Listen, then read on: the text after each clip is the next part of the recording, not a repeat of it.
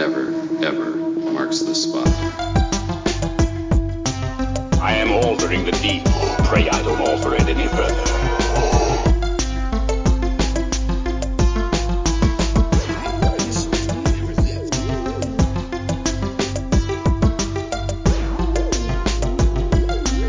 What's your favorite scary movie?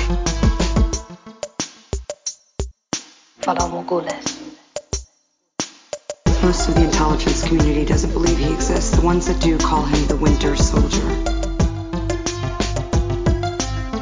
I'm Batman.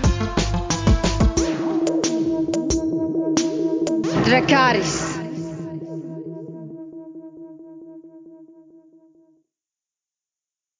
Hello, everyone, and welcome to this week's episode of the Top 5 Report, the podcast that stands with the actors and the writers and all the crazy stuff going on in Hollywood right now.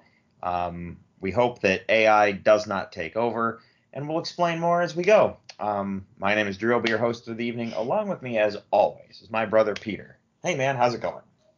Here. What's up? How was your week? I mean, it hasn't quite been a week. We're recording a little bit early this week, so I feel like we were just talking on the last episode, but no, yeah, just hanging out, playing Nintendo as always. How about you? Well, this is we recorded Thursday. We're jumping on the podcast on Tuesday because you had to change things on me. It's all good. I watched some stuff this weekend that is heavily worth discussing. Other than that, I've been trying my best to keep up with this actors strike stuff going on in Hollywood and the news. It's really kind of interesting. It's really kind of, some of it's a little hard to follow, to be completely honest, because there's things I don't know about, and there's, contractual stuff that, I don't want to bore everybody, but it's like, what's going to happen is everyone's going to go, when's this show coming back? Or when's this movie coming out? And it's not for a while because everything is like heavily on hold. So we're going to break it all down for you the best we can.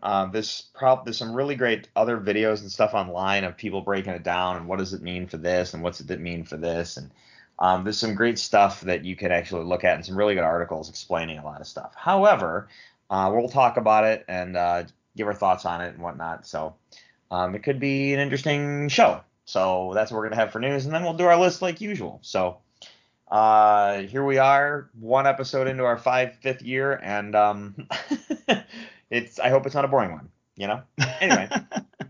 Yeah, the writer's strike, I think I'm still trying to soak in the situation and kind of get a good feel for where I stand. But I do think it's an interesting thing where you see these people online, and I feel like people are they're finding pictures of different celebrities that are picketing as part of the strike.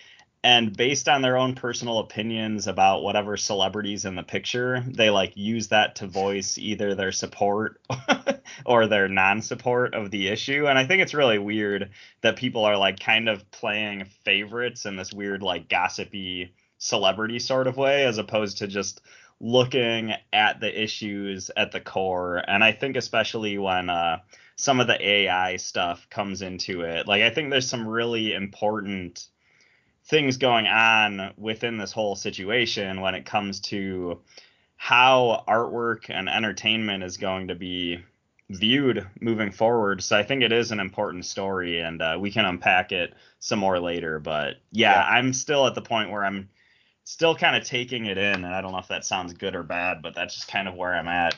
Yeah, I get it. I just, because of what's going on, I feel for him, and I totally understand the pain. But let's talk about some stuff that we did watch, because we support the industry, and I heavily support heavily support the stuff I watched. But one of them I was blown away by and totally wanted to talk about it. So what did you watch this week, man? So I haven't watched much. I had a really funny. This kind of fits more into not necessarily watching or reading, but just kind of my general observations of the world, because I had a really funny thought earlier today, and it comes from I work remotely most of the time. Like I'm working at home, and which is pretty cool because I work a desk job, and during my breaks and during my lunch, I'll usually take my dog for walks during those times. So it's kind of a nice way to get away from the desk, go enjoy some fresh air, take the dog for a walk. I have a husky, so I try to walk her as much as possible.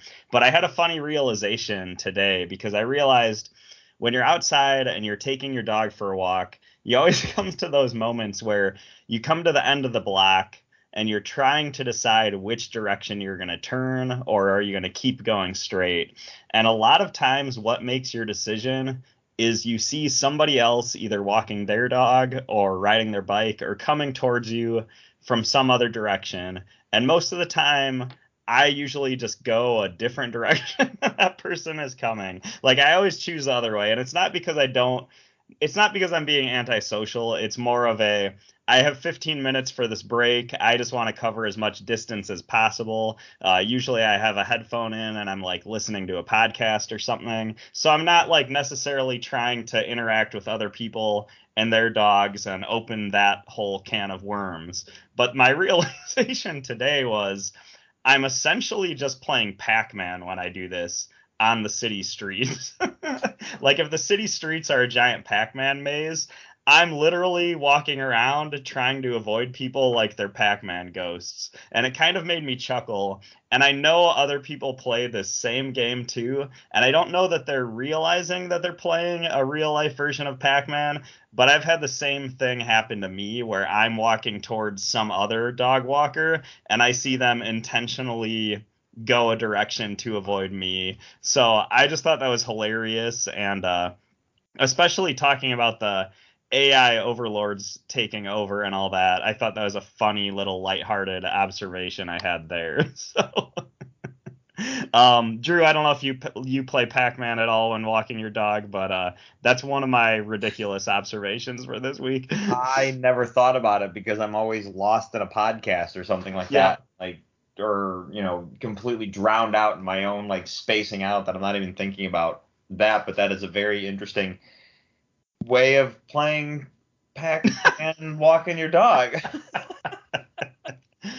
Yeah, I mean, I guess it's akin to like if you're crossing a really busy road, you can think of it as playing Frogger, but that gets a little bit into less safe territory.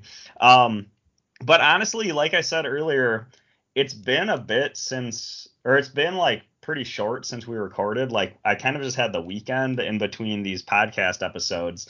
So I haven't really watched much. Like it's one of those weeks where I feel like I've watched some stuff, but it's kind of the same stuff I've been watching. Like I watched the new episode of My Adventures with Superman.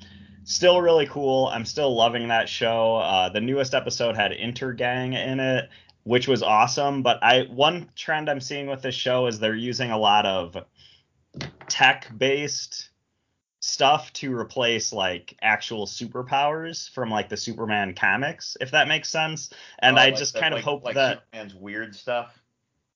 Kind of with like the villains, like I mentioned like Livewire last week. Like Livewire is kind of more of a tech-based hero than just like a character that actually has superpowers. And like moving forward, she might end up just having metahuman like lightning-based abilities, or electricity-based abilities. But right now she's just has like some cool tech stuff she uses. And then Intergang came in and they kind of did the same thing where like Silver Banshee, for example, is has like tech-based. She had like a robotic helmet thing that would shoot out like sonic blasts, it's pretty cool, but the Silver Banshee in the comics is a lot cooler. And that's kind of my main complaint with the show so far, because if you couldn't tell from my review last episode, I'm loving this show. I think it's really, really fun, and they're doing a lot of really smart, just awesome things with it. But I just kind of hope that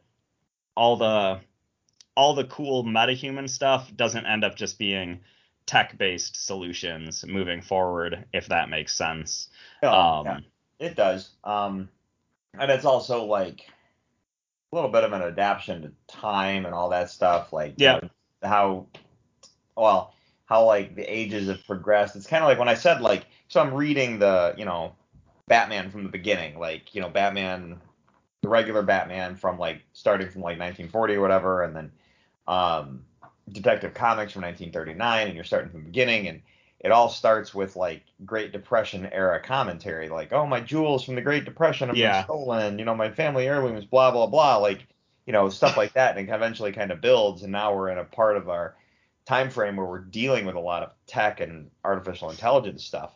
That makes sense, yeah. Like it's the comic books evolving with the time and being a social commentary like they always have been. So I have not had a chance to check out the show yet, but that's just my thinking.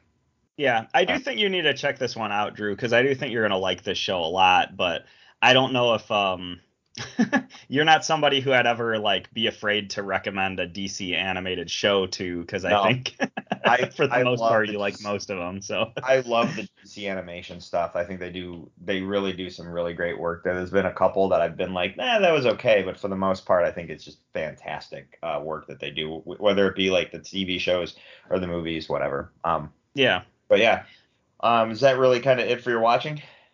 Yeah, for me, it's kind of like, I think I might have watched another episode or two of Based on a True Story, but yeah, I'm at the point in that show where I don't know what episode number I'm on, but I'm just thinking it's an awesome, fun, just hilarious, but suspenseful ride. But I don't know if I have anything new to say about that one. And then I'm still kind of slowly making my way through My Hero Academia, trying to catch up with the anime. But yeah, nothing new and crazy that I wanted to throw out there. What do you got this week? All right. Well, I mentioned that I was watching the show After Party on Apple TV. I was late to the party, if you will, in terms of watching that. And I say that because it was like only a few weeks after I finished season 1, season 2 began. So the first 2 episodes are available right now for you to watch. Probably by the time this podcast drops, the 3rd episode will be out. But ultimately, season 2 is off to a good start. New murder, same detective. Two of the characters from the first season are in it as well. So it's like, hey, there's another murder, but it's off to a good start. So I look forward to seeing that play out. I watched a movie on Netflix called The Outlaws. I'm going to recommend this in terms of it's literally just a fun rom-com heist film. I guess is the best way of wording it. This is Adam Devine, Pierce Brosnan, Nina Dobrev, Michael Rooker's in this. It's basically, so Adam Devine is getting married to Nina Dobrev, and he hasn't met her parents yet, and she thought her parents were like doing some like missionary work or whatever in Brazil, so she hasn't seen him in a few years. They're coming back for the wedding. He gets to meet him. Turns out that they're actually international bank robbers, and he gets caught up in their shenanigans, which gets Nina Dobrev kidnapped, and then it all comes down to, we got to go rob banks and like save the fiance and that kind of thing. So it's, like I said, it's this weird rom-com / heist film bank robbery kind of a movie. Nice. That plays on the comedy really well. Adam Devine is just absolutely ridiculous in this movie. Like I always thought he was a good physical comedic actor and all the stuff I've seen him in, but this is like over the top. They make a really funny James Bond joke because Pierce Brosnan played James Bond once. It was a fun time, and it's a short movie. It's on Netflix, so if you're looking for something quick and simple to watch, have at it. It's definitely worth the watch. Nice. It's not the greatest film in the world, but it's definitely worth the watch. The big one and the important one that I watched this week was Mission Impossible: Dead Reckoning Part 1. I knew you were going to have this one, so I'm excited to hear about it. Let me tell you, this movie's massive, okay? I'm going to do my best because I really want to talk about this, but I will talk about this in the vein of, I will not talk about anything outside of the trailer because I don't want to spoil the movie for you. The movie, in the trailer, there's that scene where the submarine gets hit by like a torpedo or something. Right. Remember that scene in the trailer? It's a very quick clip, but it's in the trailer. That's like the opening of the film. And there's this submarine attack thing that happens at the beginning. and you don't really know what you're seeing. You don't really know what you're watching. You just clearly there's this military thing with a submarine. And once that sequence is over, you're just like, okay, I'm with you. And then you watch the next sequence in the movie, and you realize how physically large this movie is going to be. It's massive. Like, it's huge in terms of scale, in terms of scope, the set pieces, the stunts, everything is just like literally turned up to 11. And we That's should awesome. expect that because it's a Tom Cruise movie and it's a Mission Impossible film. The so the movie opens and you're just like on the ride right away. And the exposition scenes are timed really well. And I say that because it's a spy espionage thriller. So they're going to have some downtime with exposition because they got to get story out. It can't just be nonstop action. But if you're an action fan, you're going to love this movie because there is a ton of it for you. And it's all spectacle in the best way. And it's all done in a hyper realistic way because it's a Tom Cruise film. The desert sequence with the horses and everything, that sequence was intense and fantastic. And like I said, I'm going to stay with the trailer on this. There's the car chases in this movie are ridiculous. And what you can't see in the trailer is that Haley Atwell and Tom Cruise are riding in the same car and in the car chases, right? What you can't see in the trailer is that they're handcuffed to each other. For reasons Nice. that have to do with the fact that something happens in the film. But they're handcuffed together. And what's interesting about the run is that, like, they jump in and Tom Cruise is like, you're going to have to drive because how we're handcuffed. And she drives for a little bit and then they're able to switch places. And she's like, I can't do this. You have to drive. So they have to drive, but he's handcuffed from across the car to her. Like, they had to switch seats so his hand's in a position it shouldn't be for him to drive. And he's got to do all these drifting stunts. And you're just like, holy crap. But it's Tom Cruise, so it's all done 100% real. And that's the thing, is like, well, how do we make a drifting car chase scene harder? Let's handcuff the people together, because it's Mission Impossible, right? Yeah. The train sequence at the end of the movie. Look, we all know that the train sequence is in the movie. The train sequence is absolutely spine tingling. First off, if you didn't know, they built a train. No company would let them wreck a train, so they had to build one just to destroy it. So everything was done absolutely for real. And when you watch the train sequence, knowing that it was all real was even cooler because it was gripping, it was chilling, and I'm literally like, oh my God, like literally like sinking into my seat, like, okay. I felt it. When you're watching like parts of the train break and stuff, you're like, okay. Or like characters almost falling off the train, you're like, okay.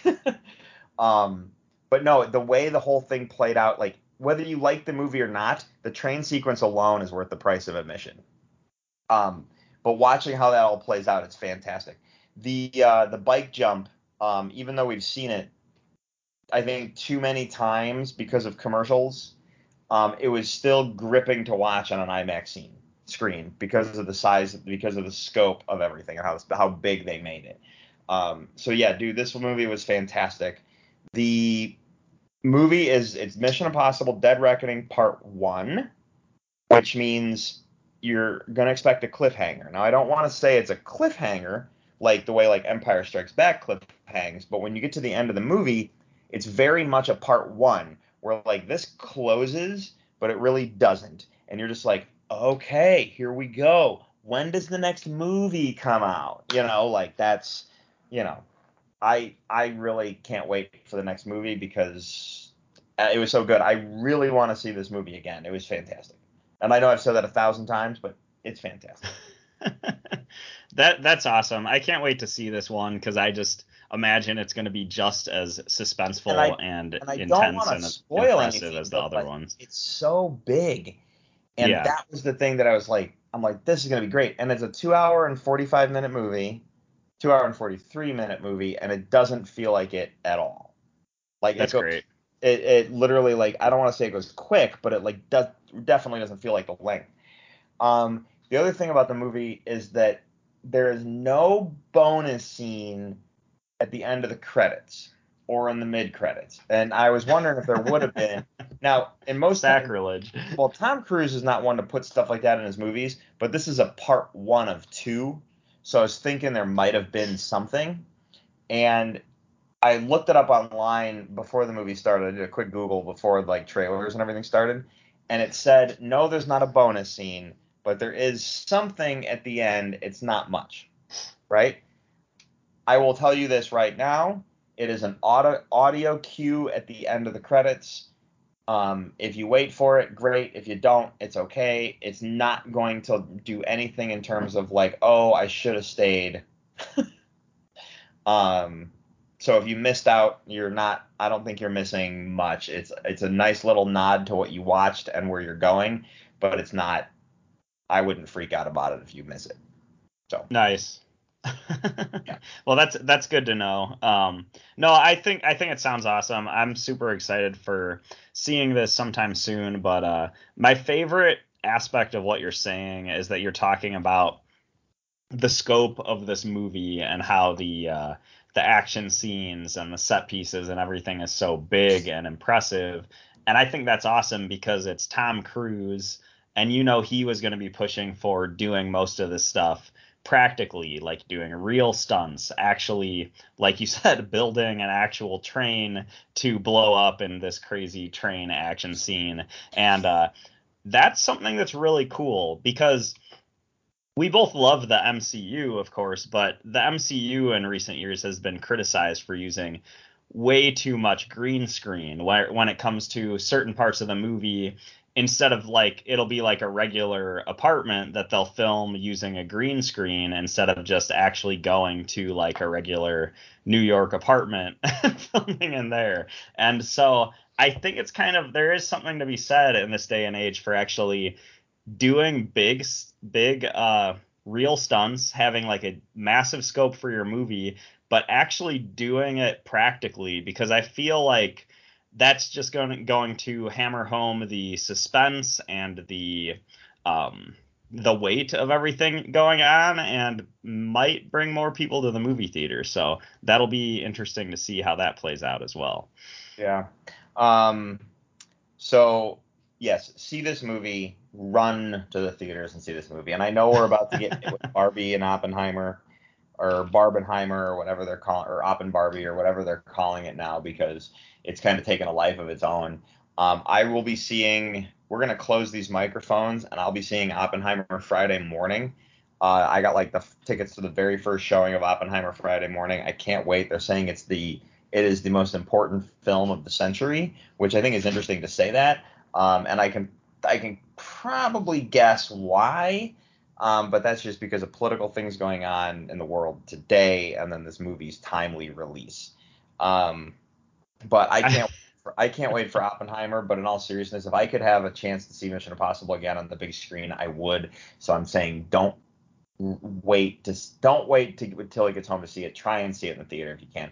I don't know if you're behind on Mission Impossible movies, Pete, but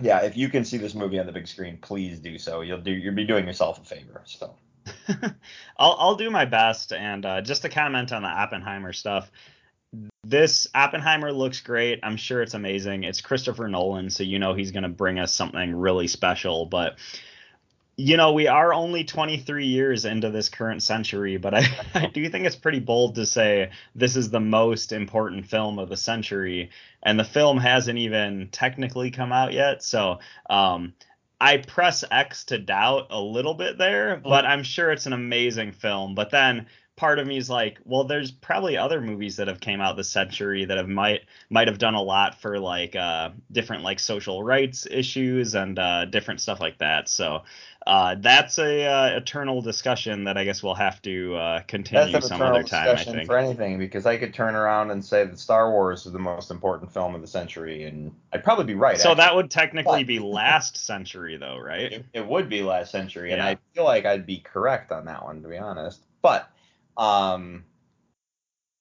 yeah, I don't know. That's my opinion. Whatever. Anyway, Let's talk about some news, shall we? Everyone go see Mission Impossible, but we need to talk about some news. Okay, so we turned off the microphones, and we woke up the following morning, and the actors went on strike. So we're on strike 2, if you will, Hollywood. We know we've been dealing with a writer's strike, and the writers striked, and they have been not working. So TV and film and everything kind of has been in a weird shutdown, if you will, or some things have still been in production. But this is a situation where the actors have officially shut everything down. Hollywood is on a complete standstill at the moment. So I don't know what's being made. I do have a couple things that definitely got shut down. So I don't actually know what's in front of cameras right now and what's not outside of like the news and maybe reality stuff. But yeah, everything's crazy. So the SAG-AFTRA's national board officially called strike against major film and television companies as contracts with studios and streamers broke down without a deal on July 12th. The work stoppage will impact 160,000 union members and began at midnight tonight. So literally, we turned off the microphones and the strike began. President Fran Drescher said, "We are being victimized by a very greedy enterprise. At some point, you have to say no. We're not going to take it anymore." So ultimately, what's happening, and this is the thing that blew my mind because I really, honestly, I didn't know. There is a hold on a second. I'm making sure I'm pulling up the right story, so I'm reading the proper right quotes and stuff. Oops, wrong one. There it is. Okay. So this is messed up. I'm going to read this and I'm going to kind of explain. The deal includes a proposal that background performers could be scanned using AI, get paid for 1 day's work, and then the studio could use that scan in perpetuity on any other project with no consent or payment for eternity. Right. So ultimately what happens is you, Peter, you got a chance to be in a movie called Man of Steel. Yeah. How many days did you work on that movie? I was on set 2 days. 2 days. And were you paid for both days? Yeah. Okay. So ultimately what they're doing here is you would have, if this was going on when you were in Man of Steel, you could have gone on, they would have scanned you using their AI software. They would have paid you for your 1 day of work and then sent you home. And then for the rest of the shoot, if they needed you to be on screen, they would AI generate you on the screen. You would not be paid for your likeness. End of conversation. And then for the rest of time, they could use your image at any time they wanted to on a movie anywhere in the world. So not paying you for your likeness.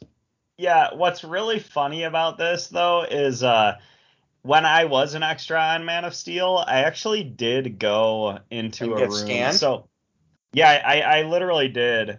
Now keep in mind this was like 2011 when this happened, so this is over 10 years ago.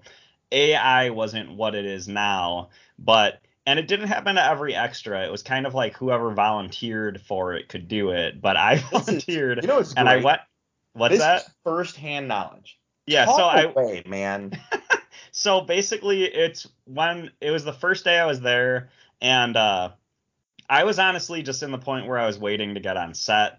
They kind of separated us into different groups of extras, and we kind of sat in this room in one of the local restaurants that was kind of commandeered by the movie studio. And outside the restaurant on Main Street, they were basically shooting the downtown Smallville scenes from Man of Steel. Sure. So this is the first day I was on set, and I didn't actually get to go on set yet, and we were all just kind of waiting, and literally it was just waiting and waiting for hours. I think I was there for like 7 or 8 hours until I actually got a chance to be on set in the background a little bit, and the next day I got to be on set a little more, which was awesome. But they were taking people, and I had to go to a different room of the building, and they had this little like kind of like booth thing they set up with black sheets. And you went inside, and basically they just had series of cameras. Like I think there was 2 or 3 cameras, and I can't remember if it really scanned you like I can't remember if I was scanned like with a rotating camera, kind of like the X-ray machine at the dentist's office. I don't know if it was that sort of thing or if they just took pictures from every angle. But the reason they were taking pictures of extras was because they basically wanted NPCs to use for CGI later on. So I was like, hell yeah, I want to do this because they could take my likeness. And then even if I don't make it on screen for the movie, maybe later on something will explode and you'll see my body go flying out of an explosion or something. So I like really thought that was a cool opportunity. Now with this all being said, I might have been scanned for AI. I'm not really sure. Like maybe there's some vault somewhere where they have my likeness. Warner Brothers has my scan from 12 years ago, and maybe I'll be watching some other movie and I'll see myself pop up as an NPC. I don't really know, but You were hired as a walk-on extra, so you're not a part of SAG. yeah, that's true. Yeah. So no, I say that in the sense that it makes me wonder.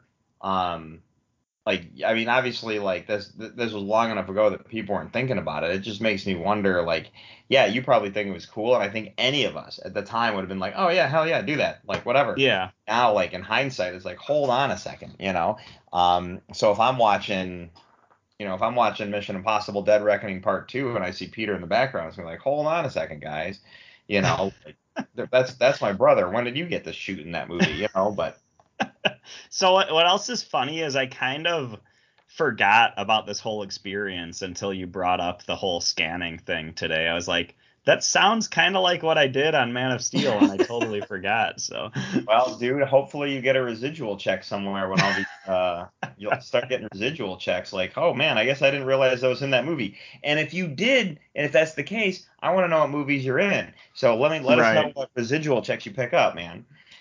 Dude, if they just want to keep putting me as like background characters in different DC superhero movies, I think I could be cool with that. Yeah. Well, I feel for these actors, and when I heard about the AI thing, it's one thing to be go on strike because of like wages and stuff, but then when you look at like, man, when you think about the AI thing, and you're just like, hold on a second, so like, you're telling me an actor can go on set, they're going to get scanned, and then they're never going to get paid for them appearing in other stuff again? That's nuts, man. So that's just crazy to me in terms of compensation and stuff. Bob Iger from Disney says that he stands to make. So Disney CEO Bob Iger stands to make up to $27 million this year, and said that the writers and actors unions are only adding to industry disruptions by striking. And he's saying that they have unrealistic expectations of strikes.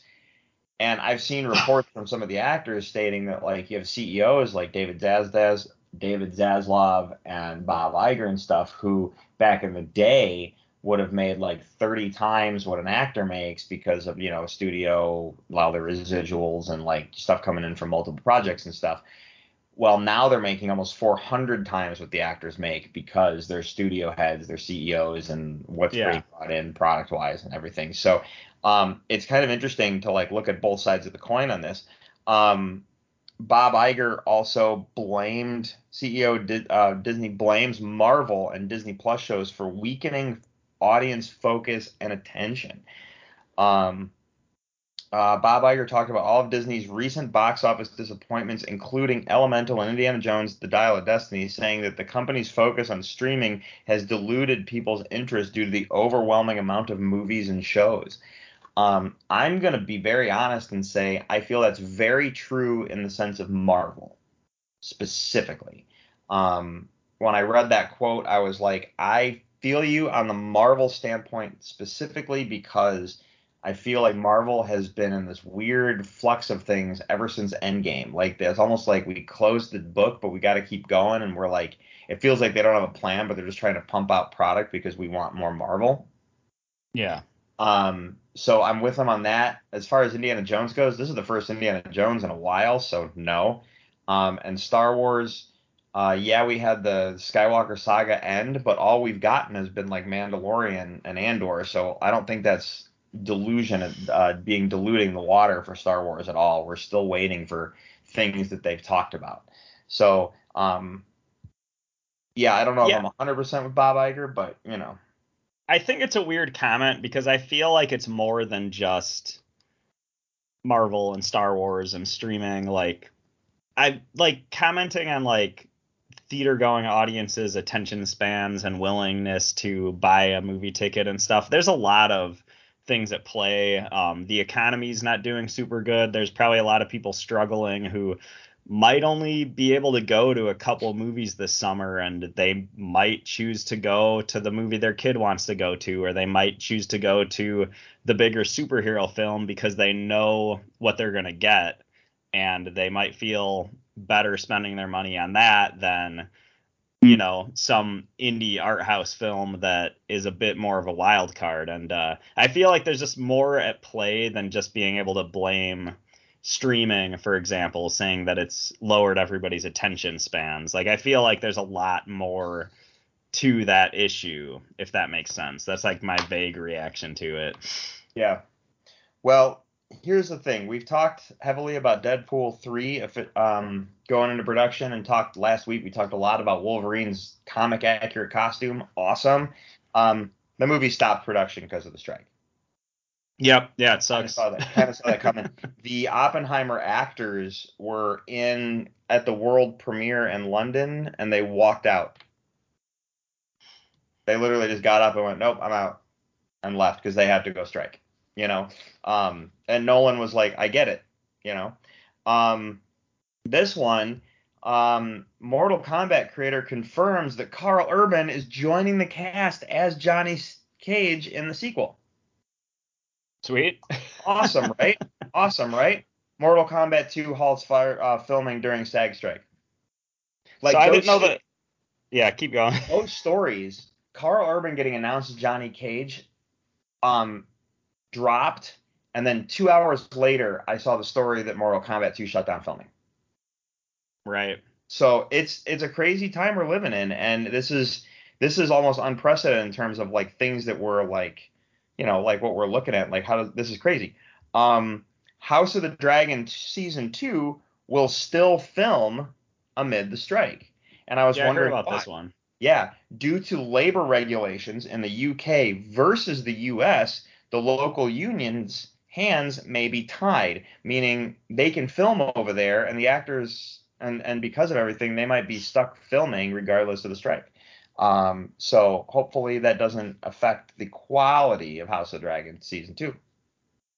Yeah, and it also goes to show with depending on how long the strike goes on, we might have to start reaching out to the UK is a good example. We might be watching more British TV shows and stuff because maybe the stuff isn't coming out over here, or as I've said before, there's an endless well of anime you can dive into. But it'll be really interesting to see how this plays out. So Yeah. yeah, I don't know.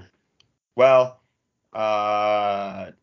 theme park characters replaced the Haunted Mansion cast at the red carpet because of the strike. So the actors who normally would have been there for the world premiere for the Haunted Mansion, the release, were replaced by Mickey, Minnie, and other theme park characters on the red carpet. Because like we're having this red carpet premiere, but we don't have any actors, so put the mascots out there to at least take pictures with and stuff. It's weird that they wouldn't just cancel the premiere. Like maybe keep yeah, the same wide release date, but like in the midst of all this, is it that tasteful to have a big premiere celebrating the movie and stuff? I don't know. One of the things that I did like is Tom Cruise was in a Zoom meeting negotiating a session to urge the Alliance of Motion Pictures and Television Producers to hear out the guild's concerns on the issue of AI. And he was specifically lobbying for fair pay with stunt workers, specifically on that call and how important it is and everything. And I think that's kind of cool. And I talked about it before. I think Tom Cruise is a champion for the industry. And he cares not just about his own films, but everyone's films. And he cares about the audience because he wants us to have a good time at the movies. That's, and he's been like that for a long time. So I thought it was really cool to see that he kind of, hey, I was in a meeting and I was trying to talk about this, and hopefully they listened. Yeah. So, He's like one of those guys that you well, I'm not going to say me or you, but a lot of people really don't want to like him, but he makes it really hard not to like him. and I don't know And why people don't like him, but it's whatever. I, It's I fine. think it has a lot to do with Scientology, and then it has a lot to do with back when he was dating Katie Holmes, and that was like it's Yeah. such a big tabloid story. I think people just got really annoyed with him back then, Yeah. but it was kind of in the midst of all that going on. I realized like everybody complains about this guy, but his movies are always awesome. So you have to look at it a little bit that way as well. And like I said, in this day and age, he makes it really, really hard not to like him, even though Scientology, from everything I've seen, seems to be a very evil organization. But Tom Cruise, the personality, he makes it really hard not to like him. So I think that's Well, really funny. But it here's is awesome that he's championing the stunt guy and stuff like that. Like stunt guys probably deserve way more compensation than they're given, and on yeah. some movies they might be more deserving of the big paycheck than some of the main actors even. So Yeah. Well, you don't always have to like I don't have to agree with Tom Cruise and his religious and political opinions, right, but right. the guy we constantly hear about how he's the nicest guy in Hollywood, and it sure looks that way when you watch him in interviews and interacting with others and everything. But he also makes really good movies, Yeah. and he's an entertainer, and I like his work, and I'm a big fan. So I don't, like I said, I don't have to agree. Like I don't have to agree with you on religious issues, but I'm a fan of yours, and I like doing the show with you. You know what I mean? Like, so at the end of the day, like I like his movies. You know. Right on, right on. Speaking of liking movies, James Gunn confirmed that Nathan Fillion will play Green Lantern Guy Gardner. We talked about this last week because it was kind of cool that he got cast, right? I Yeah. was expecting this to kind of be a one and done thing. No, he's going to play Guy Gardner throughout the DCU. So apparently we're going to see Nathan Fillion as the Green Lantern quite often in the course of the MCU.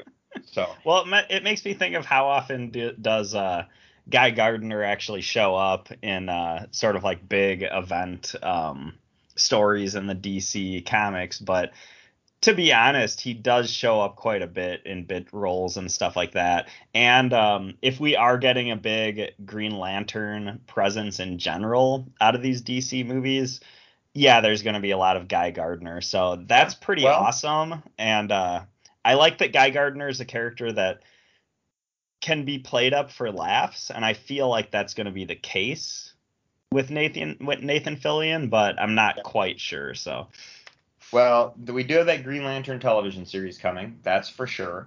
And there's a rumor that Damon Lindelof from Lost, Watchmen, The Leftovers will be the executive producer.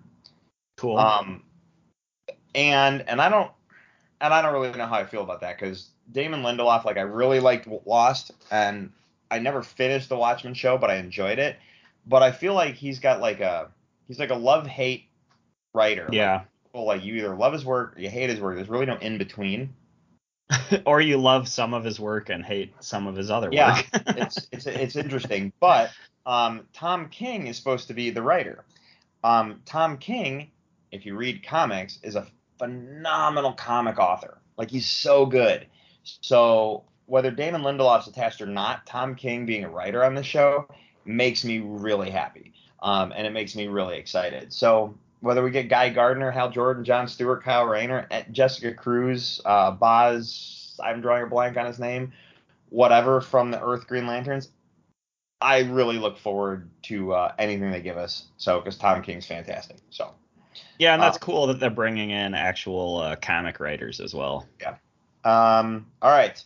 Uh, Producer Guillermo del Toro's Frankenstein says that after the projects with Universal classic monster movies fell through, the director is building his own monster universe, starting with The Shape of Water as his creature from the Black Lagoon. Dude. That's Right? awesome. Because right now Del Toro is working on Frankenstein, And so he did Shape of Water. He's working on Frankenstein right now. He's trying to build his own monster universe. Shape of Water is his Creature of the Black Lagoon. I think this is awesome.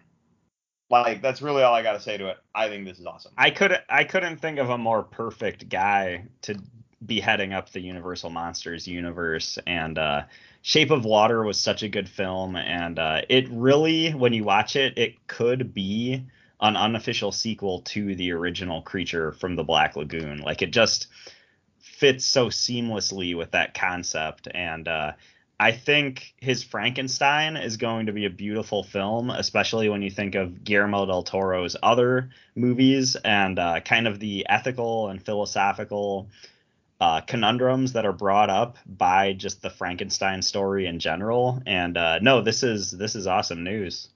Yeah. It just makes me excited. Speaking of other monsters, Kenneth Branagh from Thor, who directed the first Thor film, is currently in talks to direct with Disney to direct a Gargoyles live-action motion picture. It took you long enough. I know. So the dream of getting a live-action Gargoyles film is apparently about to happen. So I think that's awesome. I look forward to seeing what that is. These are probably in such early development. They can move forward because they don't have any actors attached to them for some of these projects because of the strike and everything. You can only move so far, but it's like, all right, we got to a point where we need actors, so we're going to have to wait. We'll see what happens. But I thought it was a good live thing. action Gargoyles will either be the coolest thing ever or it's going to be the corniest thing ever. But if they do it right, you could make such a cool just movie franchise out of that. So yeah, that's really exciting. And then I usually don't, this is the last news story of the night. I usually don't discuss casting stuff where people are like, oh, I would like to do that. So you see like a casting thing where Tom Holland's like, oh, I would like to be in that movie. Or someone's like, it'd be fun to be in a superhero movie. I think I'd like to play this character. I don't talk about stories like that because ultimately it's an actor in an interview that someone said, have you ever thought about being in the Marvel universe? Yeah, a character I always liked as a kid, and then the story is this person wants to play this character. Yeah. I usually stay away from them because it's usually never going to happen. It's not actual news. It's like pipe dream stuff that we'll never get to see. So I don't talk about it. This one, however, I'm bringing up because I'm like, get this done. Okay? Jackie Earle Haley, who played Rorschach in the 2009 Watchmen film by Zack Snyder, has expressed his interest in playing the villain, the Mad Hatter, in Matt Reeves' Batman universe. I could really see that. Holy cow, get that done. Matt Reeves, I know you're listening. So the Batman, whether the Mad Hatter is a part of this one or not, get it done for the third one, I swear. Brilliant. And I don't know if he's expressed his interest to anyone specifically or he's just, I'd like to play the Mad Hatter. So. No, that's great. He's such a cool, unique actor, and it's funny because when I think of the Mad Hatter, I kind of think of you think of the Batman comics, and you think of Batman the Animated Series, and he kind of has like a pretty cartoony personality overall, and so you're kind of going like, I don't know if I could see that actor playing him, but when you think of Matt Reeves' Batman universe and how dark and real it feels, like he could totally do that character. And Rorschach is such a good shout out. I wasn't a super big fan with the Nightmare on Elm Street reboot that he was in, but he played Freddy Krueger very creepily, and I don't know, I think he can play a great villain, so if that ever happens, that really would be awesome. But I think when you think of that actor and the kind of roles he's played, and even his facial features and just kind of his general look, I feel like he would fit so well within Matt Reeves' Batman universe, so that's pretty interesting. Yeah. Agreed. That does bring us to the end of the news. So, do you want to talk about tonight's list? Yeah, sure thing. All right, everybody. It is list time. So, let's roll the thing.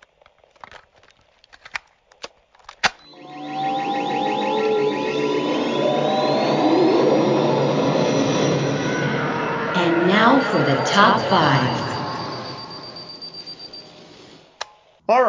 Peter, this was my pick. I pulled this because we haven't talked about a specific actor's career in a while. And I say in a while, like, yeah, I had my friend Erica and Adriana, and we talked about Christian Slater, but you and I have not talked about an actor in a while. So I thought to Right. myself, why not? Who's got a big body of work that we could discuss? And I was watching, what was I watching? Oh, I was watching, my son wanted to watch Poseidon, because he is massively into Titanic and boats and ship disasters and stuff. And I'm like, we should watch Poseidon. And he's like, I don't know. And I'm like, it's about a cruise ship that gets struck by a wave and people have to escape. He's like, yeah, let's watch it. And Kurt Russell's in the movie. And I thought to myself, hey, we should do a Kurt Russell list. So he had a lot of fun watching Poseidon, sure. But, and it's not that long. It's not a long movie, and it's not like the best movie ever, but it's a lot of fun if you just want a movie about a ship that gets struck by a wave. But so I thought Kurt Russell would be a good actor to look at, and holy cow, my short list kept getting longer and longer and longer. He's in a lot of really good stuff. Yeah. What's interesting about the short list is that he did a lot of television very early on in his career, and then eventually started doing movies and stuff. I have seen, of Kurt Russell's movies, 29 of his films. I don't know about you, but I've seen 29. I totally forgot to do a count. And you're probably like, I didn't think to count. Yeah, I forgot to do it this time, but I think mine was probably in the low 20s, I want to say, just imagining the list I put together. But I actually didn't go through and count it.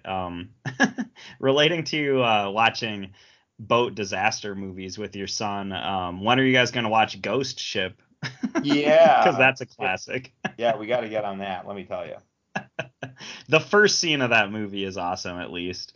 But no, this list, Kurt Russell, I found the list hard to put together just from the sense of... Oh, I found it incredibly easy.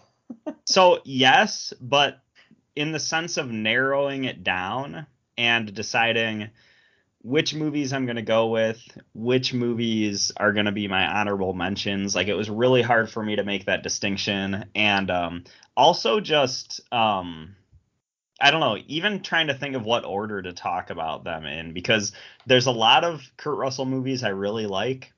There's a lot of ones that I really love. And a lot of them are kind of on an even level for me, if that makes sense. But with all that being said, I do have 2 honorable mentions. I don't know where you're sitting with that. I do as well, so. Okay, yeah. nice. So I can jump into it. Yeah, you got to go first anyway, because it was my pick, so. What do you got? Yeah, so my first honorable mention, I actually went with the movie Stargate. Drew, maybe you think that this should be higher on my list, and maybe I think that as well. It was kind of like right before we recorded that I kind of settled on my final order, but Stargate is a great science fiction movie. It's kind of a classic for me. Like, it really takes me back to my childhood, because I remember as kids, like, we rented this movie and watched it as a family, and I don't know, it's just a really cool movie, and it's pretty it feels otherworldly, but I love how the Egyptian mythos ties into everything, and it has that like otherworldly, yes, yet familiar aspects going on, which I really love. But no, this movie's just great. It's hard to know where to begin, because I just feel like this one's just such a solid pick. And I don't know if we matched or if you're going to bring this one up later, Drew. And I'm not trying to spoil anything, but I don't know if you have any comments on Stargate at the moment, is kind of where I was going right there. Yeah, so I can talk about Stargate. It's all good. So I think Stargate's a fantastic film in general.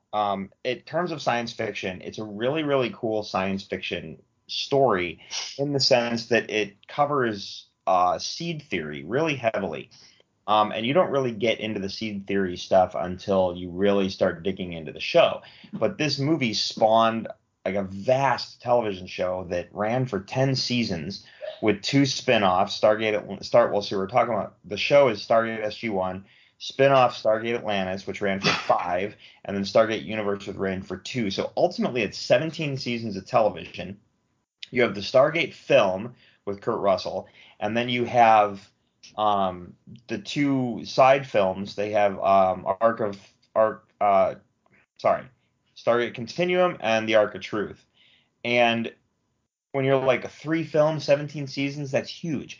But if you just look at this original film, the idea of all the Egyptian mythology, how it plays into like, cultural influence on Earth to like the space stuff, all the seed theory things, it's a lot of fun, really cool technology, interesting story to follow. Kurt Russell only appears in the film proper because he plays Colonel Jack O'Neill, who will then be in the television show played by Richard Dean Anderson, which when you're like, why couldn't it be Kurt Russell? It doesn't really matter. When you start watching the show, it's totally fine that it's not Kurt Russell and then it's Richard Dean Anderson. You don't even miss a beat. You're just like, yeah, okay. But the movie itself, it's just a really good time watching a story that's going to make you think. And it's got some great action, some great technology, a cool story. The idea of the Stargate, I'm a huge Stargate fan. I think it's a franchise that should really be looked at a little closer, maybe a little more beloved. I think it's underrated heavily when you put it up against other star franchises like Wars and Trek. And I think we're personally, because of what's going on in the Star Wars world and all the Trek stuff hitting Paramount, really think we're due for a Stargate reboot. And I don't want like a remake. Can we pick up Stargate real time today? Like, where do we leave off? I really wonder if that's possible, Yeah. So I don't know. Good stuff. I love that show. I love that movie. But yeah, that's what I got right now. Like, I could go on and on about Stargate, and I had this really cool idea to do a Stargate podcast, but I'd want like a rewatch. So you do the entire show, right? You start with the original film, and then you do every episode weekly, which that's like 6 years of content right there if you wanted to do a Stargate show. And I thought it'd be really fun to do, but I need to find someone who's never watched. That way you have one person, me, who's seen the show, doing a show with someone who's never watched, so we can go back and forth and like, what do we learn and all that stuff. And yeah, I think it'd be cool, but that's something for you and I to talk on another day. One more thing that I didn't really think about Stargate until we started talking about it is, now it's been a bit since I've actually rewatched this first film in that series, but in my mind, I feel like it would hold up really well. It does. Because from what I remember, they were really smart about not overusing CGI. Like, you had CGI, but a lot of it went into the Stargates themselves and how those worked, and some of the alien tech and stuff like that. But as far as my memory serves, I feel like they didn't overuse CGI, but also something about the design sense of the movie and the combination between Egyptian imagery and sci-fi stuff, something about it, I feel like it still kind of feels really fresh. And I don't know if it was just a unique enough take on a sort of space science fiction story that hasn't been like, copied a bunch. I don't know if it's that, but something about it, I feel like it still feels like there's like a timeless quality to the movie that, and I don't know if it's just me projecting, but I feel like there's a timelessness with some of the choices they made for that film, if that makes sense. Yeah, no, and I totally hear what you're saying. And yes, the movie does totally hold up. Nice. So yeah. All right. Well, my first honorable mention is the movie Overboard. Oh, nice. Which Overboard, he tricks a rich lady into thinking that they're husband and wife, and it's kind of hilarious. It's a rom-com about the rich lady played by Goldie Hawn who falls in love with Kurt Russell, the poor guy with the kids, and she basically fell off a boat and got amnesia, and he tricks her into thinking that they're together, and she ends up falling in love with him. And they did a remake with Anna Faris a few years back, which was okay, but ultimately I'm like, I prefer the original. It's a really fun rom-com. This movie's great. It's one that I And I didn't actually. I remember when I watched it, it was something I stumbled on. I was like, "What's this? I don't know. Overboard? Okay, I'll watch it." I didn't even. I just completely stumbled on it, and I ended up completely loving the film. I don't. Have you seen this movie? Yeah, this is a movie I feel like I caught on like TBS or something like 100 times back in the day. Like to me, it Oh, was one of those movies. So I don't know if I've actually watched it all the way through from start to finish, but I think I've caught parts enough that like I've seen the whole thing, if that makes sense. But no, this is a really funny movie and it is a really fun film. I think just because I kind of saw it pretty young, I don't know if I connected it with the movie as much as I would if I watched it right now. But yeah, I've definitely seen this one and definitely a good call. So yeah, yeah, yeah. So what do you have for your next honorable mention? yeah, so I wonder how many of these will match on, but go ahead. yeah, so speaking of like criminally low picks, I actually went with Criminally low. the what's that? Is it criminally low, huh? I actually went with John Carpenter's The Thing for my Oh, next nice. pick. And This made my short list, so. okay, this is one that I wanted to put higher on my list, but when it comes down to it, I've only seen The Thing like once or twice, and there was just some other movies that edged it out because it's like things I've rewatched a million times and stuff like that. But when you want to talk about just a classic, influential, just like great science fiction slash horror story, like The Thing is such a well put together movie. It's very intricate. It's something that you watch and it leaves you thinking and it leaves you second guessing because it's basically about this group of guys who are at like a research facility, or I can't remember if it was military or research, but and it's in Alaska, right? I can't remember if it was Alaska or Antarctica or where it was, Oh but man, I'm drawing a blank on the yeah, location, but it's in a it's cold, snowy snowy and place cold. far away. It is snowy and cold. But basically, it's this situation where the people and the animals, like they have a bunch of huskies and stuff, they're basically invaded by this invasive, I don't want to spoil too much, but I'll just say invasive alien species that sort of can mimic any living thing, and it plays out as this really suspenseful, cool story because while you're watching the movie you don't know who's the actual character and who is kind of an alien mimic of the actual character. And it's one of those things where when the monsters in the film reveal themselves, it plays out as these really well done practical special effect sequences. This movie is one of the highest acclaimed movie for just practical special effects when it comes to people and animals like just morphing into these disgusting, grotesque monsters on screen with tentacles and teeth and just weirdness. And it's hard to know all what to say, but I think this movie has it all when it comes to the suspense, the intrigue of not knowing who is an actual person and who is a monster. When it comes to how well done the practical special effects were, like these are special effects that were done in the 80s and they're still being acclaimed today. And then it's John Carpenter, so he put together like a really creative musical score for the movie and stuff. And I think this movie is just a classic, and there's a reason why people are still talking about it. You know what I mean? Yeah, and you're making it hard to Nowhere else to go. yeah. No, this movie, look, dude, this movie is terrifying. And not only is it terrifying in the sense that, oh, okay, it's John Carpenter's a thing, it's about an alien creature and all that stuff. It's terrifying in the sense that like it's kind of gross too. Like it's an Yep.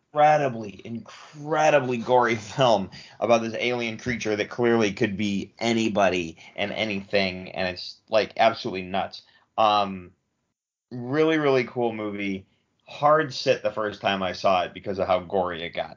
I don't know if you thought so, but I was like, good Lord, this is crazy. So, I hunted down this movie. I think I was in college, and it was at a time in my life where I was really into a lot of the 80s like gory latex sort of movies, like Evil Dead, or when it comes to like Peter Jackson's early movies and stuff. And just because of being into that, I heard about The Thing, like, oh, it's the greatest special effects ever. So I kind of rented it knowing that it was going to be super gory, and then I just loved that aspect of it. So so at the time, not really, but you're right, like it does have a lot of just gross out but delicious 80s gore stuff that's awesome. So Yeah.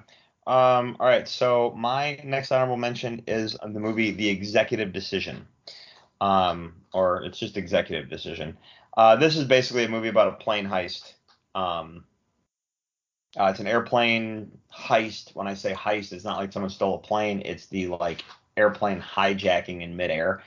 And Kurt Russell, he's a White House analyst. Yeah, he's a White House analyst that deals with terrorists, and specifically the terrorists that happens to be taking over the plane. So he kind of gets called in because he's an expert on this guy's character and all that stuff. And they're like, we need to know how to do this. We need to know how to take him down. You're the leading expert. Blah blah blah. Steven Seagal leads the team. Kurt Russell has to go up with them, and they use this stealth fighter to attach to the airplane and then get on the plane and then like try and take it over and fight the terrorists up there. It's incredibly unrealistic, and completely far-fetched in some of the things they do, but at the same time, it's really cool. Like, nice. There's a lot of just fun stuff that they do in the movie. Like, even though it's unrealistic, you're kind of along for the ride. This is fun. This is cool. I see what you guys are trying to do. It's great. Let's just play it out and, let it be what it is. So, yeah. I just think I had a lot of fun watching this movie back in the day. I just think it's worth a mention. So, I don't know. Have you seen this?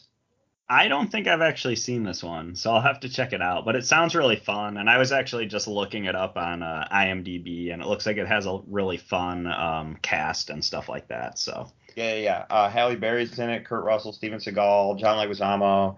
Man, I'm drawing a blank. I haven't seen it in a long time. I just fun watching the movie. It was cool.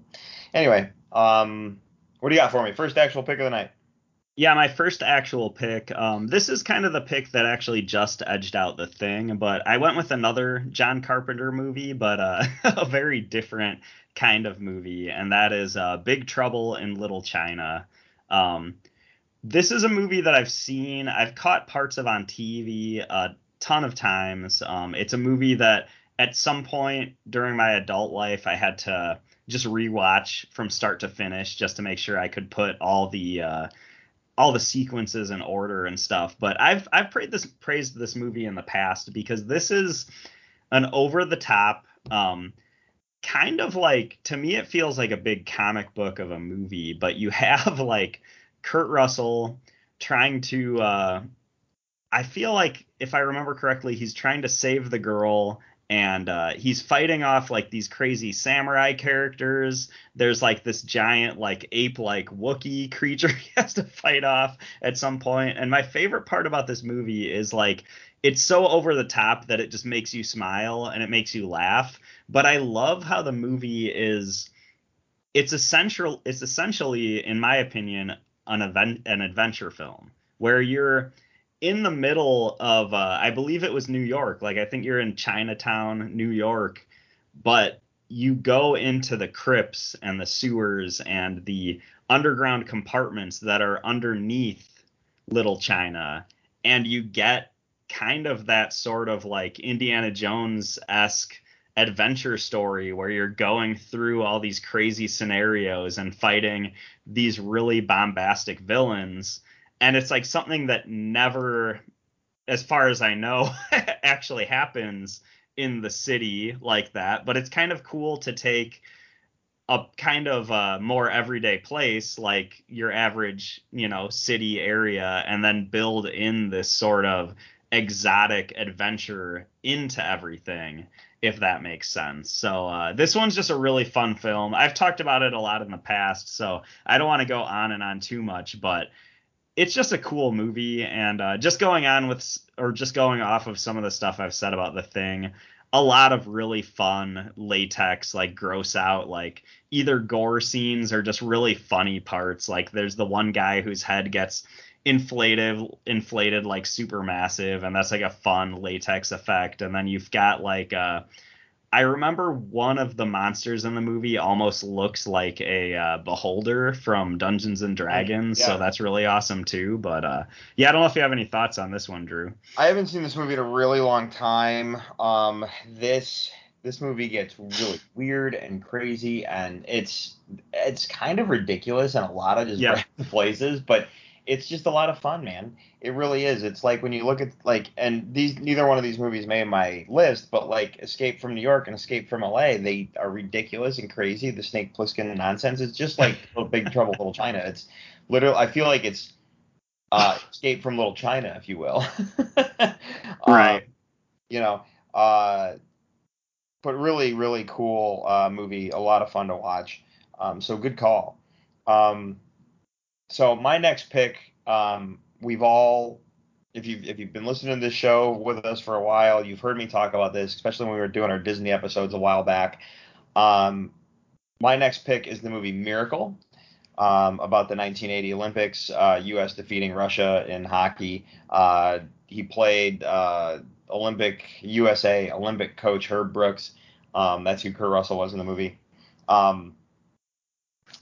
Really, really good movie. This is probably one of my all-time favorite Disney films. I love it. It's, in my opinion, it's one of my favorite sports movies. It's one of my favorite, like, it's just a really emotional film, but it's also just really fantastic on a lot of levels. But I talked about it before. The movie is just so good. Like, everyone just needs to watch Miracle. I don't know if you want to add to it, but yeah, I've just gone on and on about it before on the show, so. No, we did. We actually matched on this one. Okay. I love this movie too. I don't think I have the same affinity or same level of affinity for it as you Drew, but Sure. I do think this is a great film. I love that it's a historic film. You know, it's the story of like the U.S. versus Russia during that Olympic year, and I love that this movie takes a true story, but it plays it out in a way that's larger than life, and it's really like comes down to the cinematography choices where they make this Russian hockey team feels like this just crazy existential threat for the Americans. They do such a good job playing that stuff up. And we've talked about this movie before, so I don't want to go on and on, but this is a great film, and I think it's, you know, I was just talking about Big Trouble in Little China, where that's like a really weird action, fantasy, comedy, whatever, and you have Kurt Russell hamming it up the whole time. But I think Miracle is a good movie when it comes to Kurt Russell's just acting chops and how well he plays the coach for this movie and how he talks to his players, and the way he talks to them, you can just feel the just the conviction and everything he says, and it's like he's speaking to his players, but at the same time he's speaking to you, and that's kind of that's one of the cool aspects of this movie, is just kind of how well of a performance it was in that regard. Yeah. If you want more talk on Miracle, go back to look at our Disney episodes we did a long time ago. We covered like all the Disney films. I also talk about Miracle in our sports movie podcast. The movie's just amazing. It's one I haven't seen in a while, but I love this movie. So, all right, man. I guess that throws it back to me, doesn't it? Yeah. So the next one on my list is Backdraft. Such a good, intense movie about firefighters, and it's fantastic. Kurt Russell's great in this movie. De Niro's great in this movie. William Baldwin. It's William Baldwin, right? Yeah, he's great in the movie. The cast is stellar. But Backdraft, this is one that like I haven't seen in a while, but it's one that like kind of sits with you in terms of like the imagery and like how intense it was to watch them battle those fires and go through the buildings and stuff like that. Just a fantastic film, very well made, very well acted. It was kind of more of a blockbuster. Like I think it was like they were trying to make a movie about firefighters, but make it more of like an action film, if you will, and it sure was. But the mystery in it's really cool, and you're like, who's the arsonist that's actually like setting these buildings on fire, and the investigation into that stuff. Just a great movie. So, yeah, Right on. Backdraft. I don't know if you have anything to add to it, or if you've even never seen this one. So, This is one that I know I've seen most of it, but it's one of those things where it's, again, like being a kid and catching parts of it on TV and stuff. And everything I've seen, I really like. And I know it's like I feel like this is one of those like firefighter films that like everybody references all the time.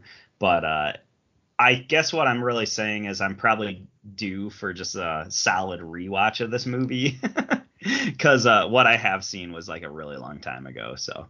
oh, all right. So what do you got for me? What's your next one? Yeah. So for my next pick, I went with Death Proof, or I guess you could say Grindhouse. It depends on how you want to think about it. But you have I'm gonna write it as Grindhouse. just Death Proof because of the way those movies were meant to be like together, but they're also separate when you look at how they're listed out. So.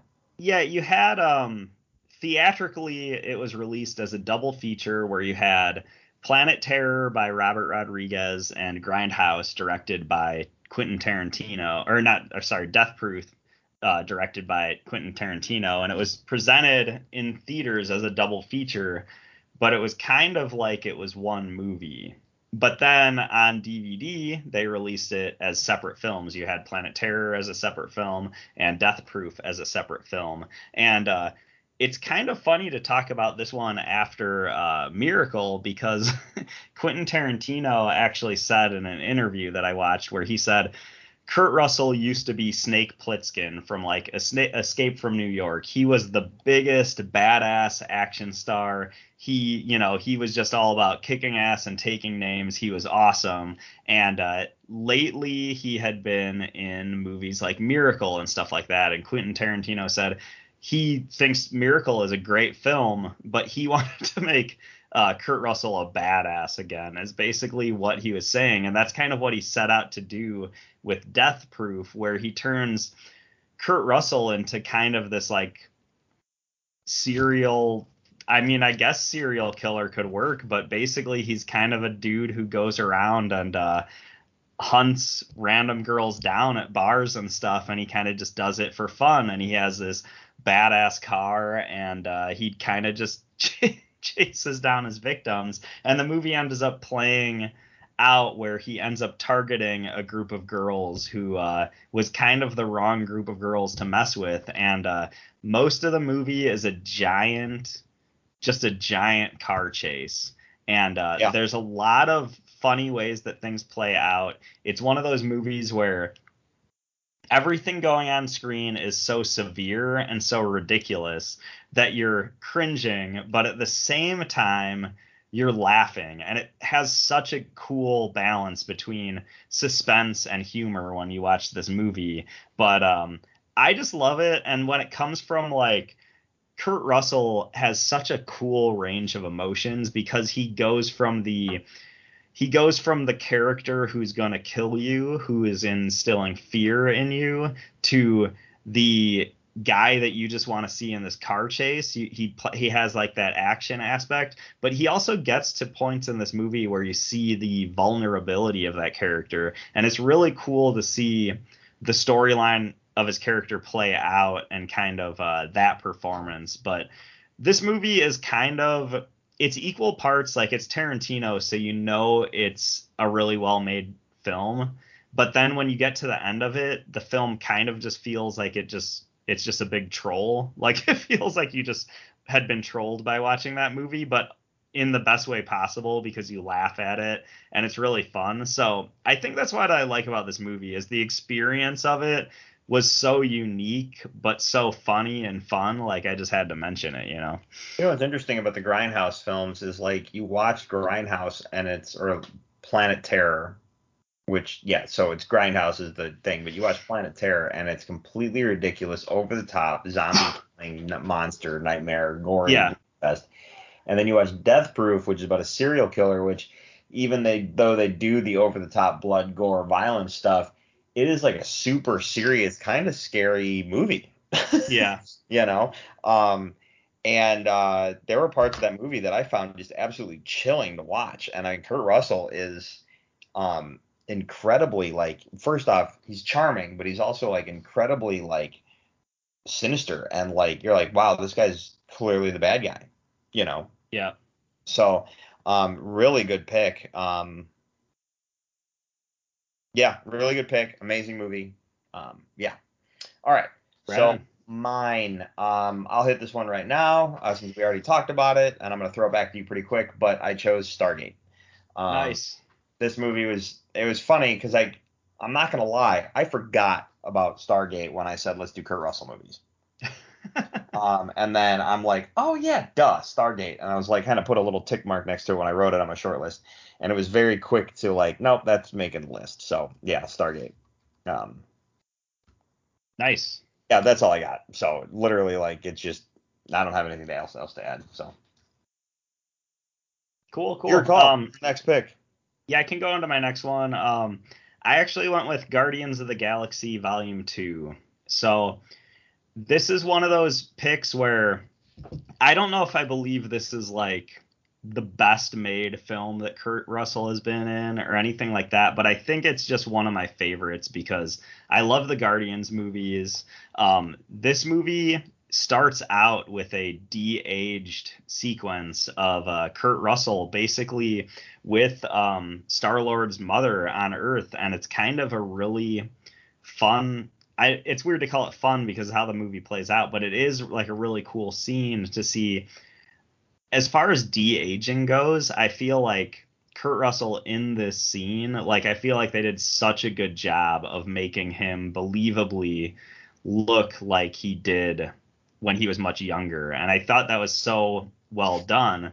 And it's funny to talk about this movie after Death Proof because that de-aging sequence starts out with Kurt Russell driving a car with his I don't know if they were married or if it was just his girlfriend at the time, but Star-Lord's mom who was pregnant, and it's just funny to see Death Proof, and then like one of the next movies you see Kurt Russell in, he's driving a car right away, and it just immediately takes you back to Death Proof, so that makes me crack up. But no, I think Kurt Russell is a really good villain. Like he's obviously a good actor with everything we've been saying on this list, but I think him playing Ego in this movie was really cool to see because he really sold he was really selling his side of the story to Star-Lord. Like he was really saying like, no, come join me, become a god, ignore all the evil stuff, all the careless stuff I've done, and all the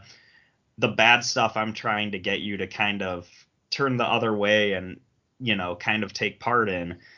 But you're going to experience power and you're going to experience everything you ever want. And he really played that angle in a really cool way because you could feel that father figure and that warmth aspect to him, even though he was really the villain of the story, you know?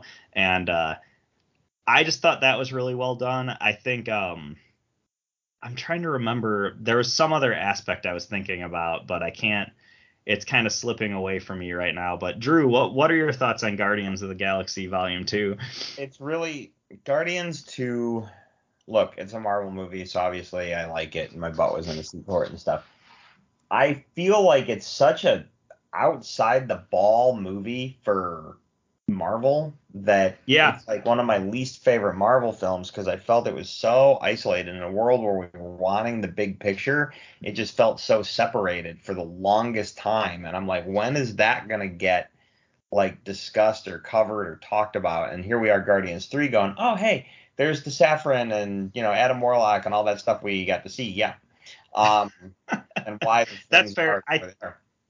I think I kind of like that it's isolated though because it helps the Guardians movies stand alone as a trilogy, which I think is kind of really cool. And there's arguments about whether that's good or not, but I actually think it's cool. But yeah, I didn't want to interrupt you too much. I didn't know if you were saying. No. I really like the movie, but I'm also like, it sits in a weird place with me. And Kurt Russell, like, yeah, he was good in the movie, but eventually he was just the big ball of CG. and I almost felt like he was too Kurt Russell in the movie. Like, it's like they hired him because they wanted the big name for Kurt Russell. So, like, you do you. Like, just do you. We don't really care how it plays out. So it didn't feel like he was playing a character. Like, he wasn't, like, acting so much as he was like, I'm Kurt Russell and I was asked to show up today. So, I know it's not, like, I don't know. Like, that's just kind of my take on it. That's an interesting criticism. I honestly feel like I could say that about the majority of big Hollywood movies I've seen, though. Like, once I know the actor, like, a lot of times I just can't separate somebody's real life persona from the character they're playing. And it's kind of few and far between for me where there's like some actor who's so good that I can separate them from their real life person. And so that is an interesting criticism of it. And I agree with you to an extent, but I guess I'm just saying I feel like personally that's my takeaway with a lot of big Hollywood movies. So that's kind of why it didn't bother me a lot. Okay. But I do hear that as a criticism. Like, I don't know if his performance in Guardians is like his greatest performance. I think this is one that it sits high on my list just because of how much I like the Guardians movies. Okay. The one thing that I was kind of forgetting to say earlier is that I do really appreciate the how philosophical the entire plot of Guardians of the Galaxy 2 is. Like, I love the existential conundrum of, like, do I become a god or do I just keep being a guy? Like, do I keep being one of the Guardians and going around on space on my ragtag adventures, or do I become literally a god?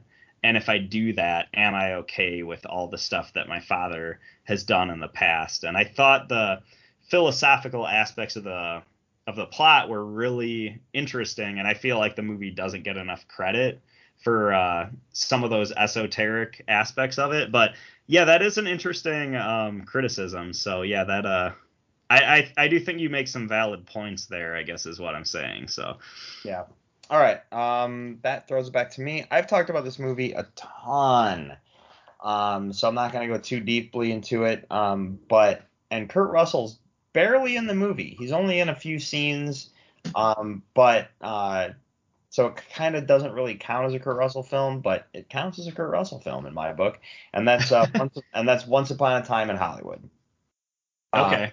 He plays one of the film producers on the set, so you see him in a few scenes where he's like, dude, we gotta go, we gotta shoot, like, whatever, or, like, there's an argument, and he's like, all right, I'll take care of it, that kind of stuff. But it's ultimately Kurt Russell being Kurt Russell, because I feel like Tarantino is like, hey, we're friends now, come do this thing and be in this movie for me. But I love Once Upon a Time in Hollywood. I had a blast with it. I think it's a great movie. I loved watching all the, like, 1960s throwbacks and, like, it was like watching a movie in a time capsule, if you will, as you watch, like, how they, like, transformed Hollywood in 1969 Hollywood. But I've talked heavily about how I like this movie, so I don't want to go too much on it. But yeah, that was my next pick for the night. So. Yeah, I mean, it's a really good movie. I honestly didn't really remember him being in this movie, and that's a big reason why it didn't make my list. But it actually makes me feel better hearing you say that he was kind of I don't know if you said he was a director or a set hand or he was whatever like it was, but he was like one of the, I don't remember if he was a producer or he was like one of the agents or something, because it was like they were getting ready to shoot and he's like, all right, hey, you got to come and do a thing. And his wife didn't like Brad Pitt's character, so it was like he was kind of mad that Brad Pitt's character was even working on the movie, and he's like, dude, I'm gonna throw you a bone, but stay away from my wife and all that nonsense, like, she doesn't know you're here, like, I'll keep it quiet as long as you behave and all that nonsense. And then Brad Pitt gets himself kicked off the movie and what. nice. Yeah. All right, man, what do you got for your last pick of the night? I have a feeling we matched because it hasn't been talked about yet. So go ahead. Yeah, I'm curious, but I actually went with Tombstone. Hey, so did I. Anyway, go ahead. Nice. I mean, we've talked about this movie a lot, and so that makes it hard to begin. We did a whole list of our top 5 favorite Westerns. I think this topped our list when we did that, Drew, but Tombstone is a movie that was made, I mean, it's got to be like 30 years ago or something. It's like early 90s, I want to say, but it's a movie that people still point to as being the greatest modern Western film. And it's kind of crazy when you think of how much time has lapsed. And to be honest, there hasn't been a ton of Westerns coming out between it, but there has been a good handful. But Tombstone is such a great movie, and it deals with like Wyatt Earp, it deals with Doc Hollywood, it deals with all those like sort of classic characters, and I think it's just does such a good job telling the story, and there's so many great character moments and stuff, and I don't know, it's just a movie that lives on just for everything, like the way the story's structured, the way it's directed, but especially the actors, the way that the actors' performances really gave you those character moments that kind of live on forever. You know what I mean? And I'm keeping it pretty vague, but it's another one of those things where we've talked about this movie so much in the past. But I don't know. What are your thoughts here, we have Drew? talked about this movie heavily in the past, and it's interesting when movies come up again and again and again on the show, and you think to yourself, Yeah. what haven't I said about it? And here's the thing. First off, this movie's fantastic. If you're looking for a good Western, everyone needs to watch this movie. And this is a Western that I've watched many times. It's also one that like I will stop flipping channels. Like if I'm just cruising through TV for background noise and Tombstone's on, I'll stop because Tombstone's on. This is a movie that is like highly quotable. There's so many like one-liners that you remember and you quote along with it, and you're just like, "Ha, love this scene." Or you stop and, you know, let's say you've seen the movie like 1,000 times, but like you're playing with your phone and you're like, "Oh, hold on, I gotta watch this scene real quick." You know. Whether they're scenes with Kurt Russell or they're scenes with Val Kilmer playing Doc Holliday, or whether they're both on the screen together, and then he goes on the rampage at the end to wipe out the Cowboys, and it's such a good movie. It just is from beginning to end, and it's great. I know that Wyatt Earp. It was funny because like this movie came out, and then like I feel like shortly after this movie, Kevin Costner's Wyatt Earp released.